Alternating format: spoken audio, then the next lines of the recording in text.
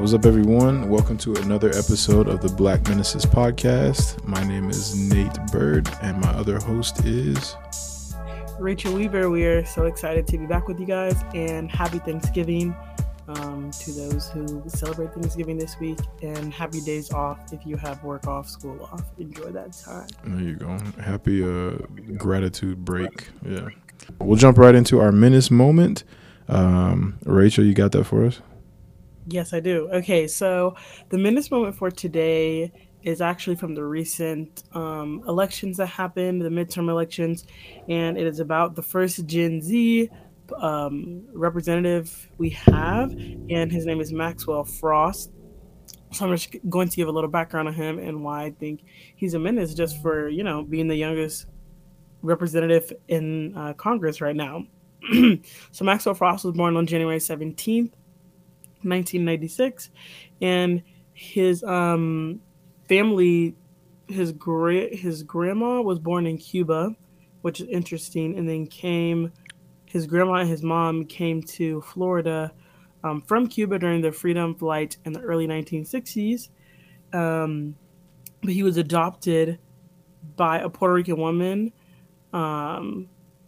Yes. Okay, wait. Sorry. It was kind of confusing how I was reading. He was adopted by a Puerto Rican woman and a Haitian father, because his biological mother had 7 children and struggled with drug addictions, just with a lot of things that people, who live in poverty when they're immigrants come over and deal with. And so that was kind of his background. And he had been able to really been a leader for gun violence overall, and has fought for a lot of legislation that has helped to save a lot of lives, and has worked for more gun control. He has also fought for abortion rights with the ACLU. He also led the ACLU of Florida's fight to win Amendment 4, which restored voting rights to over 1.6 million people in Florida because they have felony convictions. So he helped to change that and get them access to being able to vote. He also led a voter turnout program, has held drives to help youth, like young people come to vote. He's just done so much. He helped secure helped secure an unprecedented $5 billion during a community-based violence prevention program in Biden's presidential budget proposal. Did you say 5 billion? With a B? That's what it said. Oh my With a goodness. B. I don't think I'm reading this off of what I found online. Now, That's a lot. do I think he helped to be a part of it? Does that mean that he did all the 5 billion? Probably no. Right. But did he help? Probably. So, still, that's a nice thing to have on your resume. Period. But he started organizing around in 2012 with the Obama campaign, the second term, and then he also volunteered with the Newton Action Alliance, which was an organization created in response to the Sandy Hook school shooting.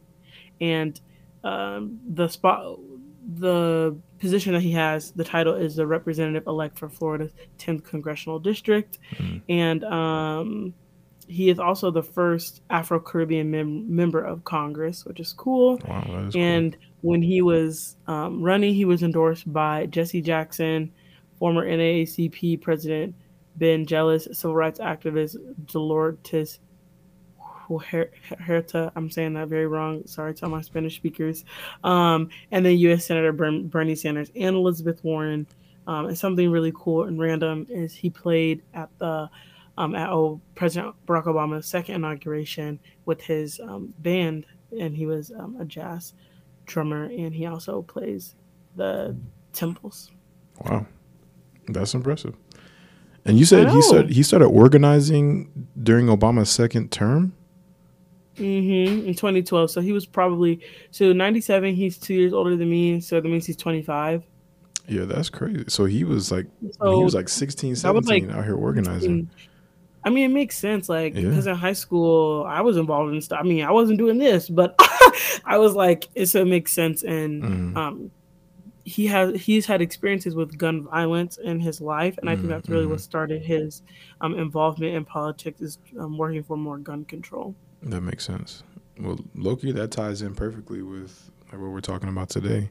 It does. So shout out to Maxwell Frost, the first Gen Z in Congress. We are all looking up to you, and we hope to throw some more of us up there to balance the scales of what we Absolutely. got going on in the House and Senate.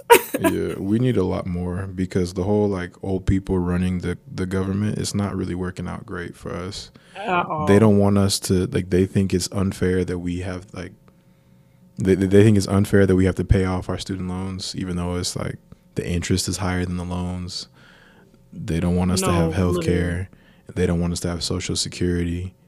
Like these are all things that they're benefiting from, but they don't want it for us. So it's like, why are y'all Well, still? and it's crazy because like college wasn't that expensive when they were going to No, school. it was like The same way that buying a $5. house wasn't. Well, exactly the same way that buying a house wasn't expensive when they were Mm-hmm. buying a house. So it's just crazy that they're holding these standards because they just want to benefit, but like they didn't have any of the same challenges. Yeah. Do you? I don't remember the name of it, but it was like one of the first like little neighborhoods where you could like buy a home. I think it was in like the 1940s, right after World War II. It was up in New York, I think, and it was like they barred African Americans from buying homes there, but white people could buy houses there. Do you remember what I'm talking about? Mm-mm, no, I don't know I don't this. remember the name of it. It's I don't know, but it was kind of like one of the first places that housing discrimination um, became like a thing right in the North. But it was I saw this picture and it was just an old ad for a home in this neighborhood, and it was Mm. the entire home was $11,000 for the whole home. This was in the 40s or 50s, and I was like, man, $11,000 like that won't even get Yeah, you like that'll barely get you a car now, literally. let alone a And what's house. crazy is like stuff like that is like how generational wealth is built. Like Mm-hmm. people don't realize like a house, like that's a small like that's one of the main contributors to why the wealth gap is the way it is just the amount of property that white people own. Right. Like if your grandparents bought a home in that neighborhood and they kept it and gave it to their parents and your parents live there Yep. now, that home is worth, probably bare minimum in New York City, bare minimum is going to be A worth like million. right, $1 million, right? And they paid $11,000 for it. So it's stuff like that. And then black people were purposely barred from being able to purchase homes in places like that all over the North. Um, and so, it's things like that where it's like there were things put in place to prevent or to provide certain advantages to white people, and that's Yep. something that definitely people need to be aware of and then also acknowledge. Period. Yeah, yeah. Well, today we're actually going to talk a little bit about in keeping with the theme of Maxwell Frost, we're going to talk a little bit about gun control, and we want to do this. I don't know if tactfully is the right word I'm looking for, but we want to be very sensitive in light of the two shootings that just took place last week. Hmm. Well, the two that made the news anyway, because there's Yeah. quite a few. I think there's probably been like 200 or 300 shootings this year. I guess a mass shooting is anything where I think 4 or more people die or 3 or more people die. Hmm. I think it's 3 or Yeah. more. And so, yeah, when with that criteria, I think there have been a couple hundred. I know there's a couple hundred every year, but they're trending upwards. But the two that happened last week, there was a shooting at the University of Virginia, where a young man ended up shooting up a bus, and he shot 3 football players in the head, 3 University of Virginia football players, Hmm. and I believe he injured 5 others. And those 3 football players died, but they were on their way back from a field trip. They had just gone to D.C. to watch a play, and so they came back. And I'm not sure if the shooter was on the bus already or if he got onto the bus. I think he was on it already. But yeah, he shot them in the head and then tried to shoot a few others. And he just walked off the bus and fired some shots in the air and then went on the run. And after about 12 hours, they found him about 80 miles away and arrested him and brought him in. And this one was a little bit different because it was a young black man that did it, which is not the norm for these shootings. And there hasn't. I was looking, and there's not a lot of details on what the motive was for it or why it happened. But that was the first shooting, and then on Saturday night, there was a club in Colorado Springs. I think it's called Club Q, Hmm. and a young man walked into the club on Saturday night with a rifle and I think another firearm, and started firing shots into the crowd. And he killed 5 people and injured about 25. I think that's right. It could be a couple of more, but he killed at least 5 people and then injured, somewhere between 25 and 30 others in the process. And then some people in the club were able to wrestle the gun away from him, and somebody actually beat him with his own gun, which, I want to be sensitive, but that was well deserved. And then, the police showed up. They responded to the scene, and they were able to take him away. But now we're left to deal with this, and they're still exploring a possible motive for that. But this was an LGBTQ club. And the person it felt targeted no matter what. Right, exactly. If he just wanted to shoot people, he could have gone anywhere. He could have gone to a movie theater. He could have gone to a supermarket, a regular bar, right? A regular bar, yeah. But he specifically chose a gay club, and so it's hard to believe that this wasn't a hate crime, right? They're always hesitant to say whether it is, but it's likely that this will end up being a hate crime, or classified as a hate crime.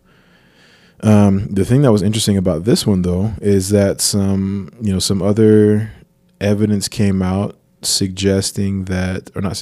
proving that this shooter, and let me look up his name really quick. It's like Anderson Lee Aldridge. He's 22 years old, and he is a member of the Church of Jesus Christ of Latter-day Saints. And that was interesting to learn about. And the way that I found out, I was reading an article, and it talked about how his mother, it was talking about basically where the shooter, it was kind of doing like a little mini profile on the shooter. And one of the things that they mentioned was that his mother had posted about him in a group for LDS women in the Colorado Springs area, asking, hey, does anybody have access to mental health services and this and that? And there were a couple other things that she had asked. Let me see if I can. This article is really long. Yeah, but she had posted in there asking if anybody knew of like some mental health services that they could reach out about and something else. Yeah, I won't try to find it right now because it's a very long article. But that, even that wasn't the worst part. The worst part of this was that in 2021, he was involved in a bomb threat where he literally threatened to blow up his mother in her home with a bomb that I guess he made or something like that. Wait, what? I didn't even know this. Yeah, he was upset with her. And this was in like a 2021 report, or it was a false bomb threat is what this says. That's what it was. His mother had posted in the Facebook group asking if anybody knew a top-notch criminal defense attorney. And it was around the time of this bomb threat. The reason it's not really well known is because he was never prosecuted for it. But this says, according to June 18th, 2021 press release from the El Paso County Sheriff's Office, the reporting party said her son was threatening to cause harm to her with a homemade bomb, multiple weapons, and ammunition. Oh, wow. Right. And then they realized that the suspect was in a residence a mile away. So when police showed up, they responded to the scene, and they realized that he was a mile away. The deputies contacted him by phone. He refused to surrender, and a tactical support unit responded to the scene and began evacuating 10 homes in the area as a precaution. Eventually, he complied and walked out the front door after a crisis negotiations unit became involved. He was booked in the El Paso County Jail on charges of felony menacing and first-degree kidnapping, but he was never prosecuted. Menacing is just funny. Oh yeah, not the kind of menace we want to see. Right, exactly. But yeah, the thing was, he was never prosecuted for this, and no formal charges were ever filed. And it's believed this because his grandfather is a Republican representative in Colorado. Or, I'm sorry, not in Colorado, in San Diego. Yeah. His name is Randy Vopel? I don't know. But, yeah, so he is he's a representative in California's 71st Assembly District, and it's in the San Diego area. But yeah, it's believed that because his grandfather is a politician, he he had those charges removed. So he threatened to blow up his mother, and instead of going to jail for it, he was allowed to stay out. He was allowed to get access to firearms and then go shoot up this club, which I've talked enough. Rachel, what are your thoughts? I mean, what I think is really interesting whenever we talk about gun control is just it's very and just like these situations, I think it's quite interesting, and I think the media, one of the best things is like we're more aware of these things happening than before, maybe than we would have maybe I don't know how many years ago before social media. We learn about them quicker and faster, which I think is exposing people to the issues of like mental health and like people's access to guns. It's a very touchy topic for a lot of people, but me personally, my association with like firearms is like I see it as death because I come from inner city Chicago. So like growing up, if someone had a gun, it's normally one or two purposes: to protect themselves because of like gang violence near them, or they do want to harm someone. Either way, like nobody has a gun recreationally in Chicago that I know of. Everyone has it for a purpose. And so I'm always like confused, and still to this day, I don't think I'll ever be a person that's like, yeah, having guns recreationally is cool. Like I genuinely don't understand people who want to have guns just for kicks and giggles. Mm-hmm. And like I don't understand why people don't want more restriction on them, because if you really really want a gun, you should wait the like all the time that it takes to get a gun and all the hoops that you gotta go. If you really want that gun, like here are all the things that you should go through to get it, because people have access to them way too quickly. And there's a lot of things that are involved with like gun violence, and like I one time watched this documentary about like because guns are illegal in Chicago, but there's still a ton of guns, but they're being filled by the police low key, and like there's a bunch of stuff going on with that, and people have lots of debates about those things. But overall, I think um, it just shows that we need to have more regulation of some sort. I don't necessarily believe they need to be 100% gone, because I mean that is in the amendments, whatever go off. Mm-hmm. But I do think that like there needs to be more things done, and like people who have guns need to take better care of them, and like um because these people who do this, it is associated with mental health issues of some degree. And whether they were able to have the gun themselves, why are they able to have a gun without passing certain background checks? And two, family members who have guns that they maybe took them from or wherever, like why didn't they have it in a place that was locked up that they wouldn't be able to have access to? So I think it just exposes like several issues on like the way the guns are treated in America. And Mm-hmm. like I think we are going to a time where we need to reevaluate what that looks like and like what that process is going to be. Yeah, I agree. And I think the frustrating thing is that on this issue, I feel like everybody agrees for the most part, but it's become a very heavily politicized issue. And I'll explain kind of what that means. Like if you go up to the most diehard Republican, far right MAGA Trump supporter, and you say, hey, do you like, anybody that's like a gun owner, and you say, hey, do you believe that a crazy person should be given a gun? They're going to say no. Right. And that seem like an extreme, like, do you believe that somebody with suicidal ideation should be given a gun? Do you believe that Right. somebody with severe, like, a tendency for violence should be given a gun? They're going to say no, because, in, just to say it out loud, it makes perfect sense. If people are in a vulnerable state or in a state that's not safe to themselves or to other people, then they shouldn't have a firearm. Nobody in their right mind is going to disagree with that. The issue comes in is that it's been turned into a political issue, and instead of actually addressing the problem, political parties are blaming each other. All right, this should absolutely be something that is very easily bipartisan. But the problem also is that a lot of our politicians are extremely corrupt. We like to have this idea that American government is like working perfectly and it's all pure and things, but really it's run by big businesses, and they just, instead of calling it bribes, they call it quote unquote special interests. All right. So they like pay you all of this money to support their causes, to introduce bills that they want to see, done. And the NRA, the National Rifle Association, they're one of the biggest perpetrators of that. They give so much money to Republican candidates to support the Second Amendment right and all of this kind of stuff, Yeah. and to allow more or less regulation of firearms and things like that, because their whole thing is they want to pump out more guns, provide more firearms, sell them, whatever the case. It's a money making venture, and it's turned into almost a religious sort of thing, right? I have no problem with people owning guns. I have no problem with them using them.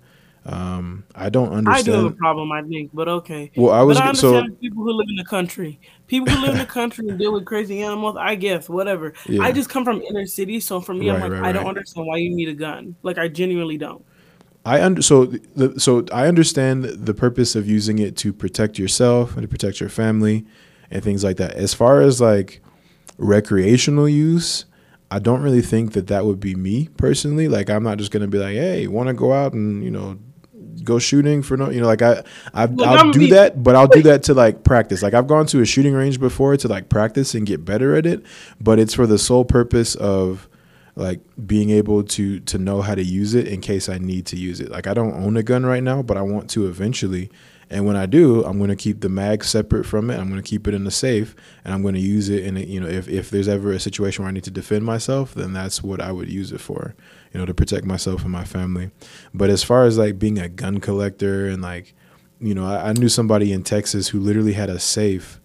It was like a 10-foot by 10-foot safe, and it was just full of guns. They had like machine guns and Revolutionary War era rifles and all this kind of stuff. And I was just like, well, this is cool, but I don't understand why you would ever like put this much into it. You know what I mean? no, for That's to real. each their own, right? That's some people's mentality. But the issue comes in is where it's so easy to access firearms. Like, if you want to be a collector, if you want to use your guns to go hunting, whatever, fine. However, there are certain people that have no business owning firearms. Like the same way that we strip felons of the right to vote. I think, well, it is also illegal for felons to own firearms. But I think that we definitely need to put more regulation on the process of getting a gun, right? Like, yes, everybody has the right to bear arms, but you shouldn't have that right if you are not in a state to keep yourself or other people safe. I have a friend who was telling me about how they own a firearm, and there was a time where they were feeling very vulnerable. They weren't feeling the safest, feeling kind of suicidal. And so they actually took that firearm and they took it to a friend and said, hey, I'm not feeling the greatest right now. I need you to hang on to my gun for me until I'm feeling better. And so the friend took it, and then they went back to their home. They were able to, to get into a better headspace, and they went and got their firearm back. Those kinds of steps, I think, would go a long way in just kind of preventing these kinds of things from happening, because it's only getting worse. Things are trending upwards. Yeah. Well, and also, like, I mean, if you think about the way that, like, the way that other amendments are implemented, it's not just Hmm. like a free for all. Like, oh Right. yeah, everyone has the right to freedom of speech in one way. Like, you have the freedom to say whatever you want to the government, so the government Hmm. cannot like come and take you and like punish you. Right. But you can't yell bomb But in the like, you don't airport. have the freedom of speech to just say whatever you want about an organization, about another person. People Hmm. can sue you for defamation. Like, you do not like that. There's ways that doesn't apply in the same way, and I think that's the same thing with this. Like, everyone has the right to bear arms, Hmm. but that comes with a little asterisk, the same way that like freedom of speech does freedom of assembly, because like we have the freedom to assemble, but at BYU, a private institution, they have a rule that like you cannot protest here without getting it approved, right? But Right. that's like the federal law. You Yeah. see what I'm saying? Or So even I in the think that city, we you have need to get to. a permit. That's an excellent point. So that's just my thing, that I'm like, there's like other amendments work this way, and I don't know why people are all of a sudden being literal and acting like every other amendment doesn't have clauses on how it's emphasized and how it's implemented.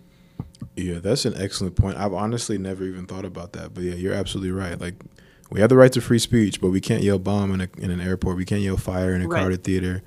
We have the right to assemble, but you still got to like go through the proper channels, talk to the Yeah. city, get a permit. We have the freedom of religion, but you also can't be out. Like, what's the name of the dude?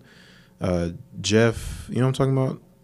Oh, that guy, Jeff Yeah, Jeff Warren. Warren. Yeah, that sounds right. he's in prison because the things that he was doing did not fall under freedom of religion.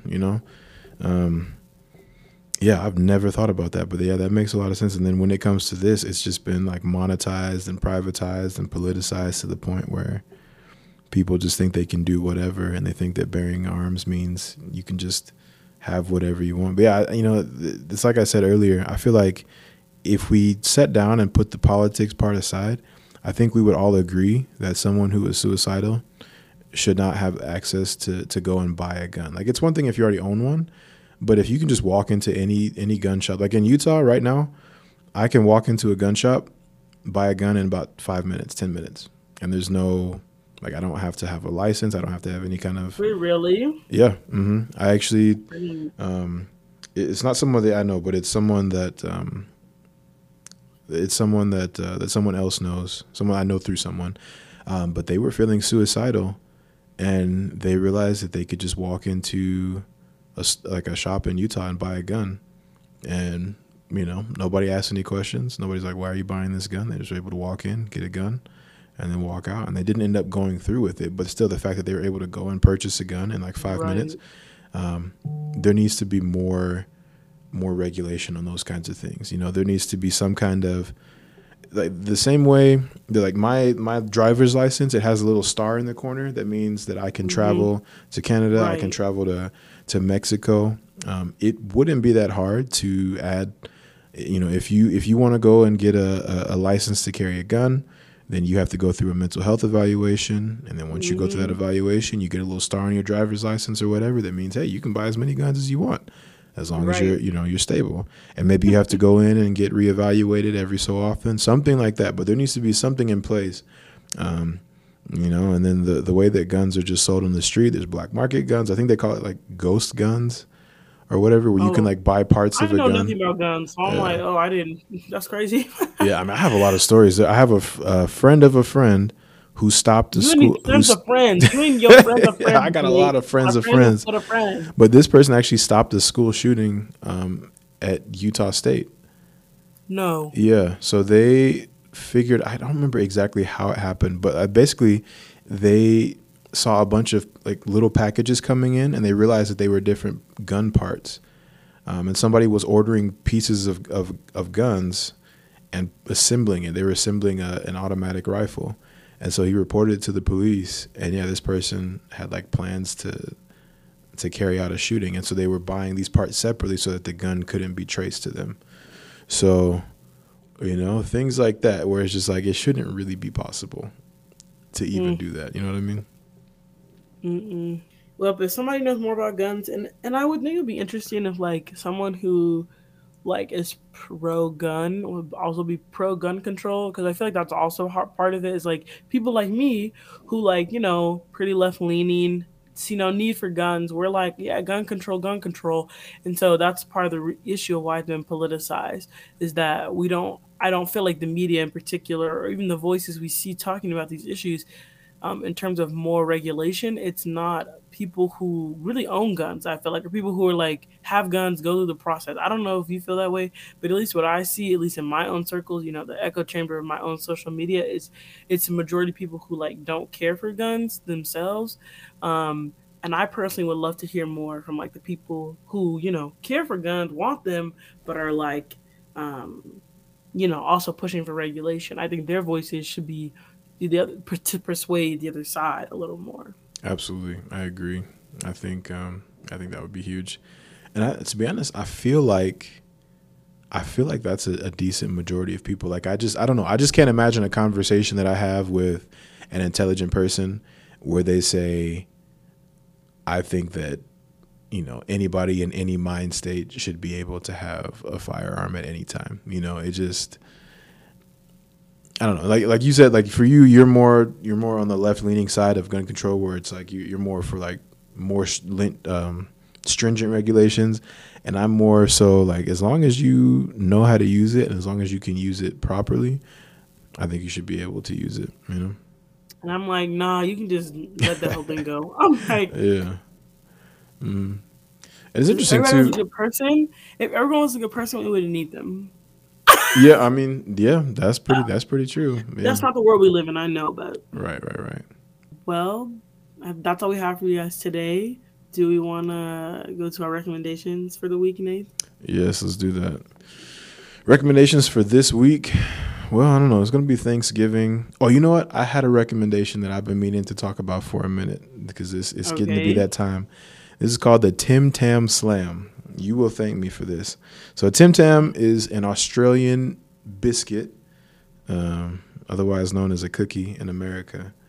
But it's basically like a chocolate, like it's like a chocolate cookie, like a chocolate cookie sandwich dipped in chocolate, right? And it's very tasty just by itself. But what you got to do is you take some hot cocoa, and then you take the Tim Tam, and they're kind of difficult to find. You can usually find them in Walmart around the holidays. If you are at BYU, they usually have some Tim Tams in the BYU like gift store or whatever. Okay, you bring it one to our next recording, then Nate. Tim Tams. But we will try them live on the air, so I'll find some Tim Tams. But yeah, you take the Tim Tam, you bite off like a tiny portion on either end, and then you use it like a straw. You suck the hot chocolate through the Tim Tam, and then you eat the whole thing, and it is so good. The Tim Tam gets all soft, and it's like full of chocolate and milk, and then it's like the melted chocolate, and you eat it, and it's Australian chocolate. It's not American chocolate, so it tastes good. It doesn't taste like wax, and that is bomb. So the Tim Tam Slam, hot cocoa and Tim Tams, I highly recommend it. I do it every year, and that will never change. Okay, my recommendation for the week, I don't even know if I have one. I've been so like just living life. Recommendation, I think my recommendation is this. This is not really like an item, but I recommend, at the holidays sometimes it reminds you of like relationships that are strained. My recommendation is to reach out to somebody you need to talk to. That's my recommendation. I'm in this big like healing mindset, and like family relationships are really important to me. So if there's any family members you need to reach out to, you've been avoiding a conversation, or you need to apologize, or you need to accept someone's apology, I recommend taking the steps towards that, because that really can make a difference. And life is so short, and just with people dying every day and things, this world is crazy, and you never know when someone's going to leave you. And you want to be the best, obviously you can't control every person, but try to do as much as you can to have the best relationship with the people, especially your family members. So that's my recommendation for the week. Good stuff. And with that, we're going to let y'all go. Have a good rest of your week. Happy Thanksgiving. Yes, enjoy your turkey and mac and cheese, because that's a side. And sweet potato pie. Hot take, pumpkin pie is trash. And I don't agree. Wait, do you like sweet potato pie? No. You like not at all? At all. Oh my goodness. See, I can eat pumpkin pie. I just prefer sweet potato pie. My Thanksgiving hot take is I don't think mashed potatoes should be there. I'll agree with that. Because you already got sweet potato casserole. You don't really need mashed potatoes. Yes. Right. Also, I really hate stuffing. That is nasty. Facts. It's stale. It's somebody took some croutons out of their pantry and added water. Literally. But do you like dressing? If you ever had dressing, go find a black person or somebody from the South. Yep. Dressing is where it's at. You got to get some dressing. Cornbread dressing is the way to go. It'll change your life. Period. All right. Now we're going to let you go. Yes. Peace. That's the show for today. We were super excited to be able to talk with you about the wonderful topics of the Black Menace podcast. Be sure to follow us on Twitter, Instagram, and TikTok at The Black Menaces, and subscribe to our Patreon, The Menace Society, for bonus content and footage of both the podcast and our videos. We look forward to hearing from y'all in our email. You can email us Menace Moments and other questions that you may have for us. Be sure to email blackmenacepodcast@gmail.com to get those menace moments and questions flowing into our inbox. We'll answer you on the podcast and respond to you in the email. And remember, always be a menace. Thank you, guys.